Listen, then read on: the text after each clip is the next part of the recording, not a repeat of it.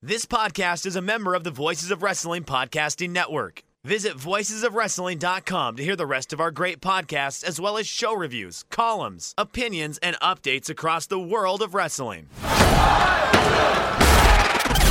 It's my music. You're listening to Music of the Mat on the Voices of Wrestling Podcast Network. Hello, and welcome to Music of the Mat, the podcast devoted exclusively to the music of pro wrestling. It's all part of the Voices of Wrestling Podcast Network. I'm your host, Andrew Rich. This is episode 141, and it's another Music Memories episode. And today I am joined by a returning guest. He's the host of the 5-Star Match Game, which is also on the VOW network. It's Joe Gagne. Hello again, Joe. Hello, Andrew. How you doing? I'm good. How are you? I'm not bad. It's been a little bit since I've been on. I think the last episode was the WrestleMania the album, which would have been around WrestleMania 2021. Yep, that's true. And that was a lot of fun, that episode. Certainly very silly, that's for sure, with the music on that one, but still a great time. And it's always a great time when you're on here, Joe. You know, just a couple of Massachusetts boys hanging out, having fun. What's not to love? That's right. We're two of the originals, because it seems every time someone else joins the Voices of Wrestling Slack, they're from the Bay State. So we're slowly but surely taking over. Yeah, little by little, for sure. But I'm glad you're here because I know a couple weeks ago you went to the ROH show, Death Before Dishonor, in Lowell, and then the Dynamite in Worcester, and I couldn't go because I had to work. So I'm glad we could, talk here at least on the podcast. But it's funny, speaking of ROH.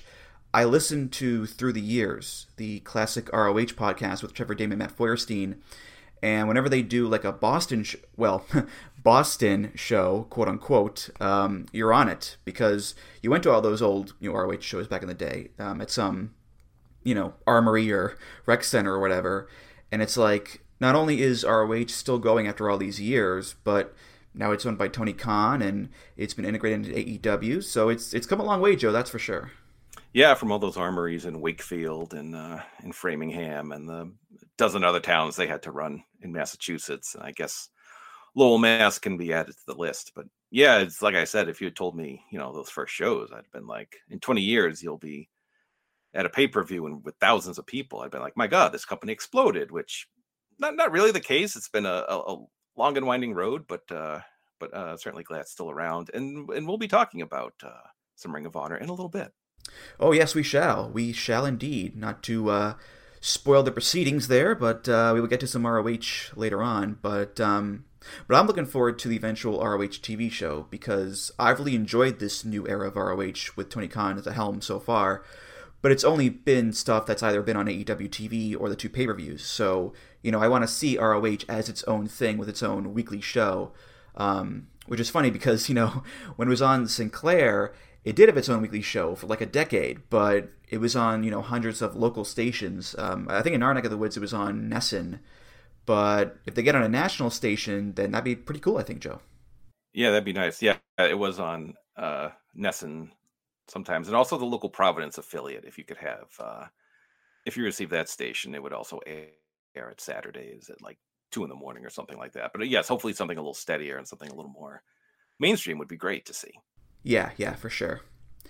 But anyway, we are here to do a Music Memories episode. And for those that are new to the show, Music Memories is when I have on a guest, and they talk about 3 memories from their wrestling fandom that are strongly linked to music in some way. It could be from being at a live show, could be from watching wrestling on TV, an album, a video game, a movie or TV show about wrestling, perhaps, whatever it may be. And it's not meant to be, analytical about the music. It's meant to be more of a quick and casual conversation about these memories.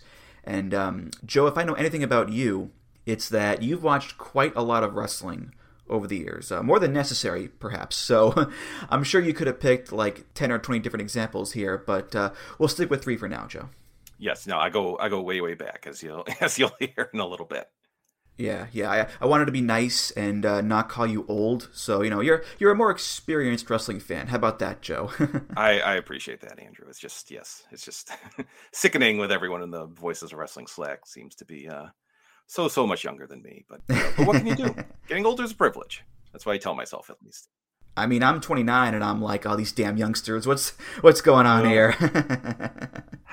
But anyway, let's get to the matter at hand here. Joe, what is your first music memory for us? All right, my first music memory is "Here Comes the Hot Stepper" by Eni Kamoze. Hit it! Na na na na na na na na na na na na na na na.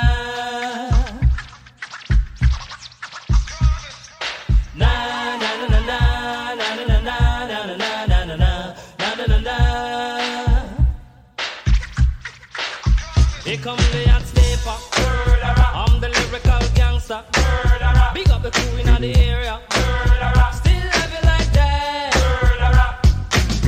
No, we don't die. Yes, we multiply. Anyone press will hear the fat lady sing. Act like you know Rico. I know what Bo don't know. Touch them up and go. Oh, cha-cha-ching-ching. Here come the hot stepper. And if you were unaware, this is the theme song, or one of the theme songs for Public Enemy in ECW. And the reason this came up to me is that around this time, kind of that late summer, early fall, it takes me back to when I started college, way, way back in 1995. And I got on the internet for the first time.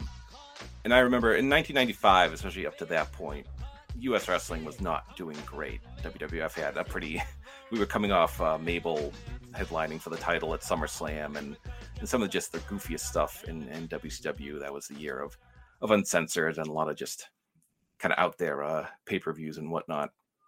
But I remember all anyone was talking about was a promotion called ECW.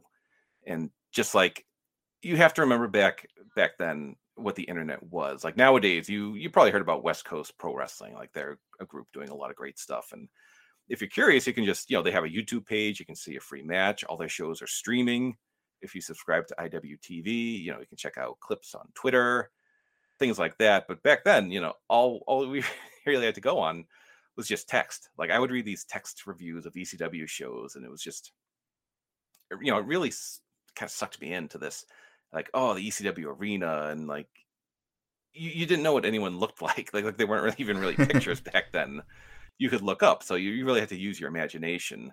And one of the big things about ECW is that they used licensed music, and I say they didn't license, they didn't pay anyone. They just used popular songs. Well, the WWF and WCW were using their own themes, had been years at that point. So, and ECW used a lot of kind of popular music. They used Enter Sandman for the Sandman. They used Alice in Chains for Tommy Dreamer, and The Offspring for Raven, and this song for Public Enemy, which was.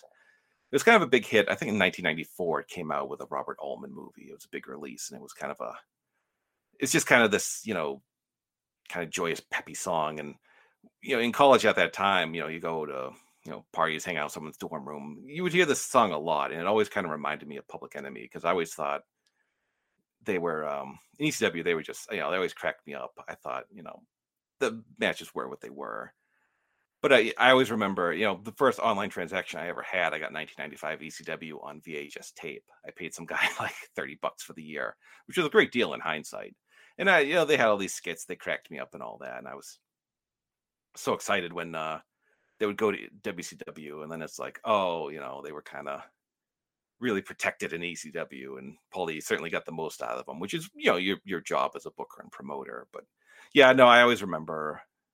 Yeah, there were highlight packages set to this song. I remember the whole ECW arena doing, waving their arms back and forth to it. It was just, and that's kind of the power of licensed music, is that whenever you hear it, it always reminds you of that wrestler. Like, if I hear, I don't know, Tom Sawyer by Rush, I still always think of Kerry Von Erich, Modern Day Warrior, and all that. That's kind of the power. And that's still, whenever I hear that song, it still kind of takes me back to, kind of discovering ECW at that time. Yeah, when I hear this song, the first thing I think of is the clip of the Public Enemy inviting all the fans into the ring after a match. I think they beat the Gangstas, and all the fans are in the ring and they're jumping up and down, and this song is playing, na na na na na na na na, and surprise, surprise, the ring collapses, and Joey Styles goes, "Oh my God," and all that, and it's not like it was a crazy collapse. Get a medic for God's sake. No, it was a very safe collapse, all things considered, and the fans are all cheering, yeah, yeah, and all that. It's a very famous clip.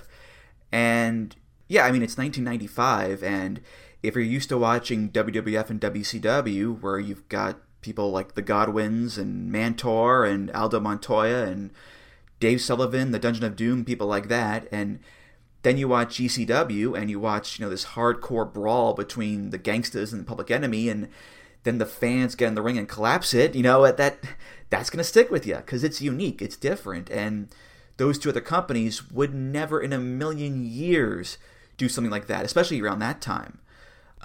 So yeah, I can see why people would gravitate towards ECW because it's got this really cool, unique environment, and it's got this cool music as well. It's, popular music. So yeah, I believe as well, Public Enemy themselves, they were the same team that got buried underneath a mountain of chairs because there was that segment where Public Enemy were brawling with Terry Funk and Cactus Jack, and Funk asked for a chair from the crowd, and the crowd was like, okay, here you go, and they threw like 1,000 chairs into the ring, and yes. Public Enemy were just buried underneath this giant pile of chairs. It's a very famous moment.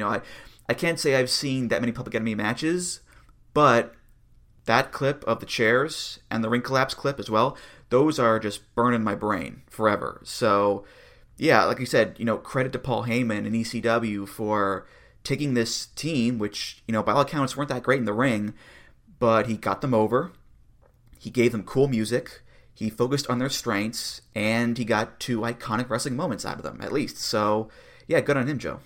Yeah, things like, these things aired on television, which was kind of incredible.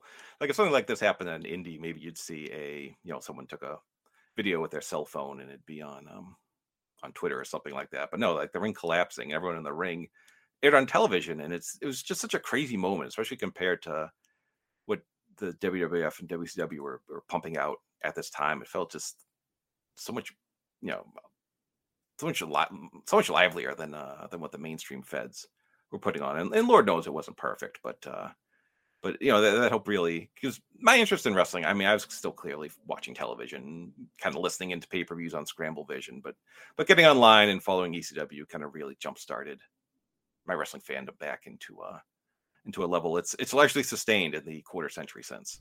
I'd say so. Yeah. But yeah, I think it is pretty cool what you said there at the end. I think for a lot of wrestling fans, especially, big wrestling fans, we tend to start the same way typically, which is, with WWE as kind of our entry point, or if you're older, WCW maybe or whatever. But then you find that new thing, you find that new company or show or whatever that opens the door into the larger wrestling world and makes you an even bigger fan than before. For me it was TNA, and then later on it was going online and finding matches from ROH or Japan or whatever. All that led to me being the massive wrestling dork I am today. So I have that to thank. But for everyone it's different. For you it was ECW, of course. But it's pretty cool how if you're someone who watches a bunch of different wrestling from around the world or whatever, you had your gateway, whatever it was, that led you to being that kind of fan. And those gateways led to websites like Voices of Wrestling. It led to podcasts like this, where we just dork out over wrestling music all the time. So, yeah, it's pretty cool, Joe, I think. Mm-hmm. Agreed. Okay, Joe, what is your second music memory for us? All right, it is Special K's, I think, second theme from Ring of Honor. They probably had a bunch, but I know it's called Victims of Hardstyle. I'm not aware of the artist right now, but that is my second pick. Turn up the lights. Can you feel the energy? I said, can you feel the energy? Okay. Now, get ready to lose your mind. Get ready to lose control. Now, you're a victim of hardstyle.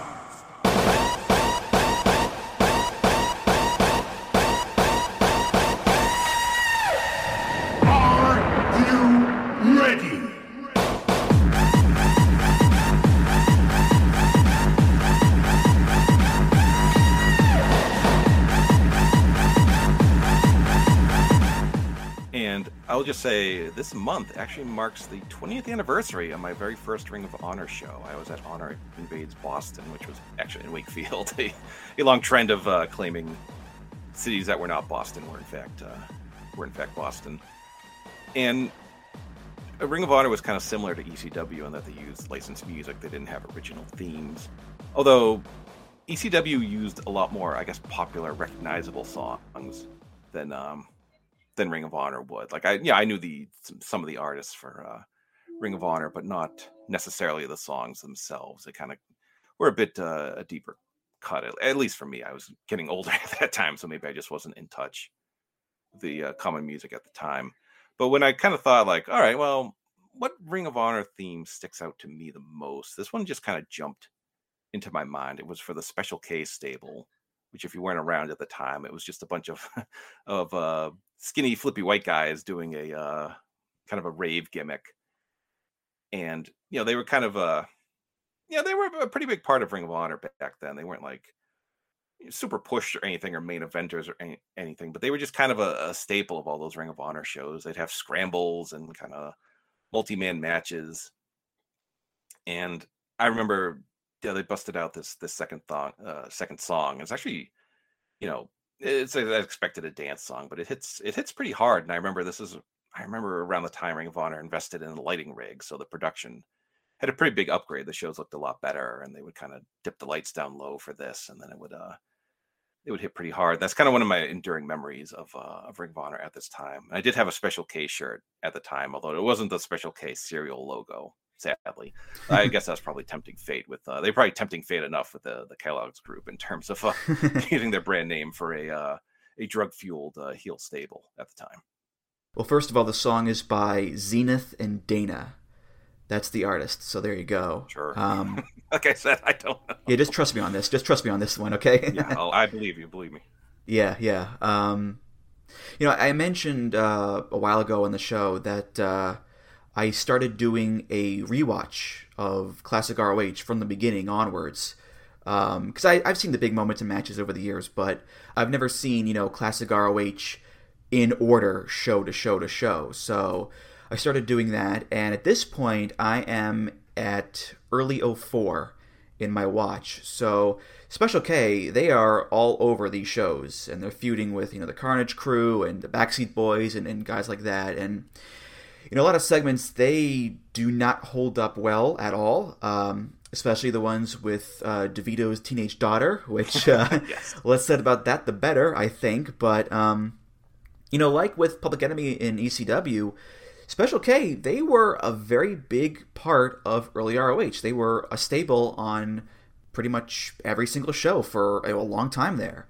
And, they were these rich kid ravers, doing drugs, spending their parents' money, as Gabe would say on commentary. So, naturally, they would have a rave song. And this song is annoying as all hell. It's super annoying, but that's kind of the point. It's a group of annoying, obnoxious ravers. There's 50 of them. They all have stupid names. It's all part of the package. And like ECW, ROH, more often than not, got the music right. And this got the music right. The intro, can you feel the energy? Are you ready to lose control? Like, it does set the scene and set the tone very well for this group of ravers.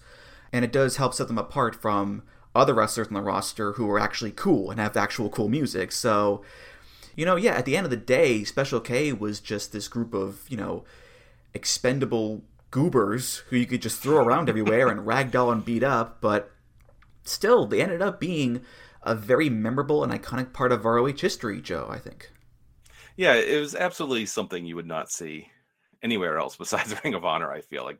The WWF certainly wasn't, or WWE certainly wasn't pushing anything like this at the time. And even TNA to an extent, I don't think would use them, because they were a bunch of guys from Jersey All Pro at the time. It's where Jay Lethal actually got his start in the company as Hydro. Yep. Back then, and then he did the angle where he left them to be Samoa Joe's mentee, so to speak, an angle that paid off this year. Kind of, they had a they called back to that angle some 2 decades later, which is impressive. But yeah, it was just one of those fun gimmicks everyone kind of remembers about that time. It was like, I don't know what the equivalent would be kind of like almost like the New Age Outlaws intro for the Attitude Era. It was just something that was always around and expected, and really added to the show. And like you said, the song is perfectly annoying and fits in perfectly. Yeah, for sure. Yeah, I'm just looking over the list of members here, and you mentioned Hydro, Jay Lethal, of course, but you had Izzy and Dixie and Angel Dust and all those guys, but you also had like Joey Matthews, Jody Fleisch, Mikey Whipwreck. Like, it wasn't just the Jersey All Pro guys. You had like Joey Mercury, Eminem in this group. Abyss was a hired gun for this group at one point. So yeah, it was just a very strange collection of guys. Elax and Lit and Yayo and so many more people. Like, I can't stress enough just how many people were in this group. So yeah, just looking at the list here, it brings back the old days, the old problematic days, Joe. That's for sure. So yeah, a lot. Like I said, a lot of this doesn't fly today, but for the time, it worked for the time, which is, I guess, the best you can ask for. Yeah, and bringing it up to today's ROH, Slim J. Back in the folds. Slim J was in Special K in 02, 03 as a baby, and now he's back with Arya Daivari as the Trustbusters, and he looks the same, he dresses the same, he moves the same. It's pretty crazy, that's for sure, and it's cool to see how, even in this new Tony Khan era of ROH, there still are these touchstones, these figures who harken back to the olden days with Slim J, with Prince Nana and the Embassy, and Colt Cabana, and of course the Briscoes, and Bobby Cruz as the ring announcer, and even more contemporary guys like Dalton Castle and the Boys. It's cool to see how, again, this is a new owner and all that, but you still have, like I said, these touchstones to ROH history. Not everywhere, but just enough to make you feel all warm and fuzzy there, Joe. That's for sure. Yeah, Tony's absolutely still a nerd, just like us. And you should get him on Music of the Mat sometime if he has a free. I'm sure he'd be a great guest. But no, I was at Slim J's match with Amazing Red in 2003, and if you told me, like almost 2 decades later, he'll still be competing in Ring of Honor, I would have thought you were nuts. But no, like I said, still around, still looking good. So good for him. Yeah. What's going on, guys? This is Rich from the flagship podcast here on the Voices of Wrestling Podcast Network, and I just want to let you know about a brand new sponsor we have for the network. It's Eufy, and let me tell you a little bit about their newest product, the Eufy Video Smart E330. This isn't your everyday smart lock. This is a smart lock, a 2K camera, and a doorbell offering triple the security and triple the convenience. Instead of loading up your door with a bunch of different devices, you install one, and it takes care of everything in a complete package. It's not just about the home security, though. The Eufy Video Smart Lock E330 is also for convenience. No more worrying about losing keys. You can let each member of your family get a password. You can monitor their movement in and out of the house. You can keep an eye on your packages. You can check in on your house while you're away. There is so much you can do with this product. Best of all, it is easy to install and set up. All you need is a Phillips screwdriver. Leave that drill in the toolbox. The Eufy has keyless entry, a 0.3-second fingerprint recognition, a rechargeable battery with a 4-month lifespan, 2-way audio from the lock, enhanced night vision, 24/7 customer support, and you'll love this, none of those pesky monthly fees. Eufy sent me a Smart Lock 330, and I've loved it so far. It allows me peace of mind when I'm at work or when I'm away on one of my patented vacations. Plus, it helps me keep track of deliveries to the house, saves me a trip back to the car if I just need to run in for something and I forgot my keys, and the 2-way audio system works well for those unwanted guests at my front door. No, I do not need new siding or windows or a roof. Thank you, though. You can simply tell them you aren't interested from the comfort of your couch. Now, are you ready to ditch the others and join the Eufy revolution? Of course you are. Get started today by searching Eufy Video Lock on your search engine of choice. That's EUFY Video Lock, or visit eufyofficial.com/video lock to see how you can finally, once and for all, gain complete control of your door. Once again, that's EUFY Video Lock, eufyofficial.com/video lock. And we thank them for sponsoring the Voice of Wrestling Podcast Network. All right, well, Joe, let's get to your third and final music memory. What do you got? I have a Finn Balor's NXT WWE theme. I believe that's the same, but I forget what it's called. But yeah, that's the third pick. It's Catch Your Breath by CFOs. Awesome. Okay.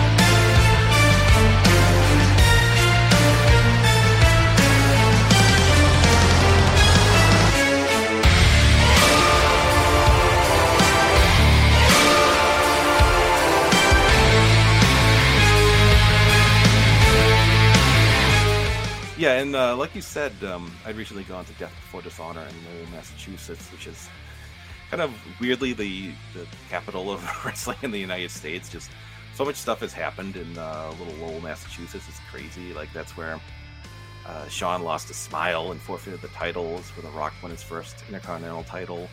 Samoa Joe won the TNA title there. Cody Rhodes won the Ring of Honor title, and also it's where Samoa Joe won the NXT title, and that's kind of the impetus of this memory here, because I was actually at that show at the Lowell Memorial Auditorium. It's where, like, kind of the first NXT house show in their first New England swing. I remember going to that, and I was very big into NXT at the time. It was the Black and Gold brand. They had the 1 hour tape shows every Wednesday, and takeovers were, the surest thing in US wrestling at the time. Like, you just knew you would always get a great show. So I was super hyped for the show. And I remember listening to all these, I had a bunch of themes on a playlist on my phone at the time, and listening to them as I drove to the show. Cause it's really kicked off, like, NXT would run, I think, 4 house shows here in Lowell. And then Ring of Honor ran a couple of pay-per-views there, and they just ran their latest one, although in a bigger building. And it's where the 205 Live house show happened, one of the 2 ones that existed. I happened to go to. And I just remember listening and being so excited for the show. And it was such a great show that night. It was, honest to God, it was like a borderline takeover, because I remember an American Alpha revival match, now FTR. That was super. I remember there was an Andrade, who hadn't even debuted on television at the time, against Austin Aries match. That was awesome. And there was, I remember I think it was Chris Hero and Ciampa at the time it was Biff Busick and Ciampa had a match that was awesome, a total hard-hitting affair. And the main event was Samoa Joe winning the NXT title from Finn Balor. Just, I want to say out of nowhere, because they'd been feuding, but I don't think anyone in the building expected that to happen. And it was like still one of the coolest things I've ever seen in wrestling at the time, because I remember Joe had been teasing the Muscle Buster the whole match, and he finally hit it at the end, and I kind of thought, oh, this will be a hell of a kick out when this happens. But then the ref counted 3, and everyone just lost their minds. And it was I remember Finn, I don't know what he has with Judgment Day right now, but he had this theme for quite a bit. I think it's a really great song. I think it lets him kind of do his little arm wavy motions with the crowd. I really like this song, and I remember, I think we all like, oh, Finn will be a huge star in the company. And he did win the Universal title, like, pretty close to his arrival, but then he got hurt, and it's just kind of one of those weirdo Vince things where I think he lost faith in him, and he never got back to that level again. He had some US title, IC level things happening and things like that, but it never took off for him the kind of the way we all kind of hoped and imagined it would. But this was a happier time where the world seemed the limit for both NXT and Finn. Yeah, I've never seen Finn Balor live, so I've never seen him do the entrance or whatever, but I have been to an NXT house show. It was in November 2016 at the Gagne Arena in Boston, which is where they run Dynamite in Boston. And I'm looking at the card right now, and it's like, yeah, there's people there who are still there. Liv Morgan, Roderick Strong, Asuka, Bobby Roode, Ciampa, Nakamura, guys like that. But there's a lot of people who were just gone too. Like, a lot of people on this card who are no longer in the company. Samoa Joe, the Revival, Gargano, Ember Moon, Oni Lorcan. The entire opener is missing. No Way Jose and TM61 versus Sanity. They're all gone except for Nikki Cross, who was at ringside. Like, it's crazy. And I have to remind myself, yeah, this was 6 years ago already. This was a while ago, and a lot has changed, and time marches on and all that. But to me, it feels like yesterday. And, as far as Finn Balor goes, again, 6 years ago, he beat Seth Rollins at SummerSlam to become the inaugural Universal Champion. He was the first guy with that belt, and then he had to vacate it the next day because of injury. And he never got back to that moment and position ever since then. He went back to NXT and became NXT champion again, but, the idea of him being a main roster world champion is just, it's not in the cards, and it hasn't been for a very long time. And, looking at Finn, looking at NXT and where that's, at nowadays, it's very much a case of, appreciate the fun times, appreciate the good times when you can, because they can all just go away in the blink of an eye, Finn Balor can be the first Universal Champion, and then, there's an injury, goodbye. NXT can be black and gold, is super cool in all these arenas or whatever, and then, here comes multicolors, and it's like that, catchphrases, so, yeah, that whole era, Joe, feels like a time capsule, that's for sure. Yeah, no, it's funny because when he was Fergal Devitt, he actually wrestled like locally, like in Massachusetts for Sheldon Goldberg's like New England Championship Wrestling. I remember he posted he like would go to WWE shows at the DCU Center before he was, in the company. So it's just pretty cool. He got to go from the stands to competing in the ring. And yeah, I remember after like, I think the last takeover, I just posted that meme of the, old woman saying something, and someone's like, "Okay, Grandma, let's get you to bed." And it was, mine was like, "Oh, I went to a takeover in New York City, and it was one of the great shows in WWE history." And a lot of people agreed, but they were talking about different shows, like the takeover with the Bailey Sasha match that was incredible. People thought I was talking about that one. It's like, no, it was the one at the WrestleMania weekend in 2019 with her. I was there. I was there too. Yeah, that was an incredible show. You would think like, my God, this is the greatest wrestling ever, and look where it is now. So, yep, you can. I don't know if we can blame Tony Khan for this one, because who knows what would have happened to NXT had AEW not come around. Would they be on television? Would they be still an hour taped on Wednesdays on Peacock right now? It's hard to say, but yeah, like you said, you really appreciate good things when they're around, because they're probably not going to stay around in wrestling. No. That's a lesson that I think every wrestling fan has to learn at some point in their lives. Mm-hmm. The good old days, the golden eras, whatever you want to call them, they don't last. They go away, folks. I'm sorry. It happens. And it's true for a wrestler and their career. It's true for a promotion and certain eras of that. It's true for Japan right now. Look at Japan with the clap crowds. We've had them for a few years now. And a few weeks ago, I went back and watched a couple of G1 matches from 2018. And boy, that was a mistake, because hearing those loud, full, screaming Japanese crowds, you don't realize how good we had it until they were taken away. And now we have to put up with clap crowds, and we have to put up with, hoping and praying for gasps at this point, just for something, for any nugget, any crumb of vocal reaction from Japanese fans. And it's like, God damn it, we didn't appreciate being able to hear people yell. It's that's how crazy it is. But that's time. Time moves on, events happen, things change. That's kind of how life works. So, don't look at these great time periods and say, oh, this will be here forever. No, it won't. Don't assume that at all. Assume the opposite. Assume that it will change and end, and appreciate it when it's happening, Joe. That's the lesson, really, I think. Yep. Sadly, I remember used to watch WCW and ECW, and they're not around anymore. So appreciate it while you can. Yeah, no more hot steppers, that's for sure. So No. Yeah. Well, all right, that's going to do it for this episode of Music of the Mat. Thank you so much for listening, and Joe, thank you again for being here. As always, just a lot of fun. Always a pleasure. It's one of my favorite shows. I think it's one of the great ideas for a show ever, and it's executed just perfectly every time. Well, thank you. I appreciate that a lot. Thanks so much.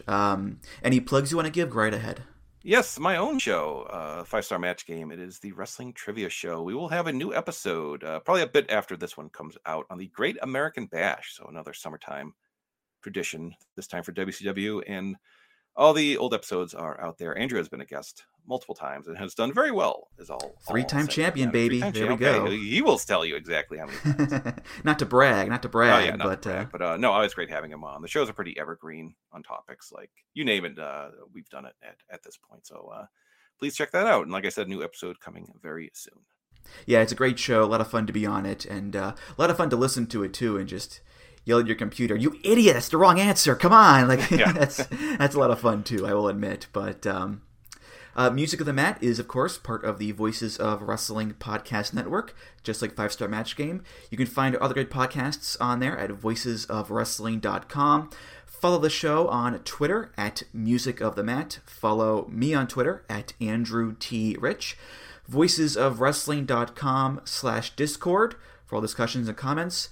voicesofwrestling.com/donate for all donations. Just click the big donate button beneath the name Music of the Mat, or 5-Star Match Game, whichever you want there. If you donate, hey, thanks so much. You're awesome. And of course, rate, review, subscribe to the show on Apple Podcasts, Google Podcasts, Spotify, and many other places. Joe, thank you again, and I'll see you around. Yeah, sounds great. All right, for Joe Gagne, I'm Andrew Rich, and I'll see you next time on Music of the Mat. Take care, guys. Music of the Mat is intended for entertainment and information purposes only. The songs used throughout this show are property of their respective copyright holders. Say goodbye to your credit card rewards. Greedy corporate mega stores, led by Walmart and Target, are pushing for a law in Congress to take away your hard-earned cash back and travel points to line their pockets. The Durbin-Marshall credit card bill would enact harmful credit card routing mandates that would end credit card rewards as we know it. If you love your credit card rewards, tell your lawmakers, hands off my rewards. Tell them to oppose the Durbin-Marshall credit card bill.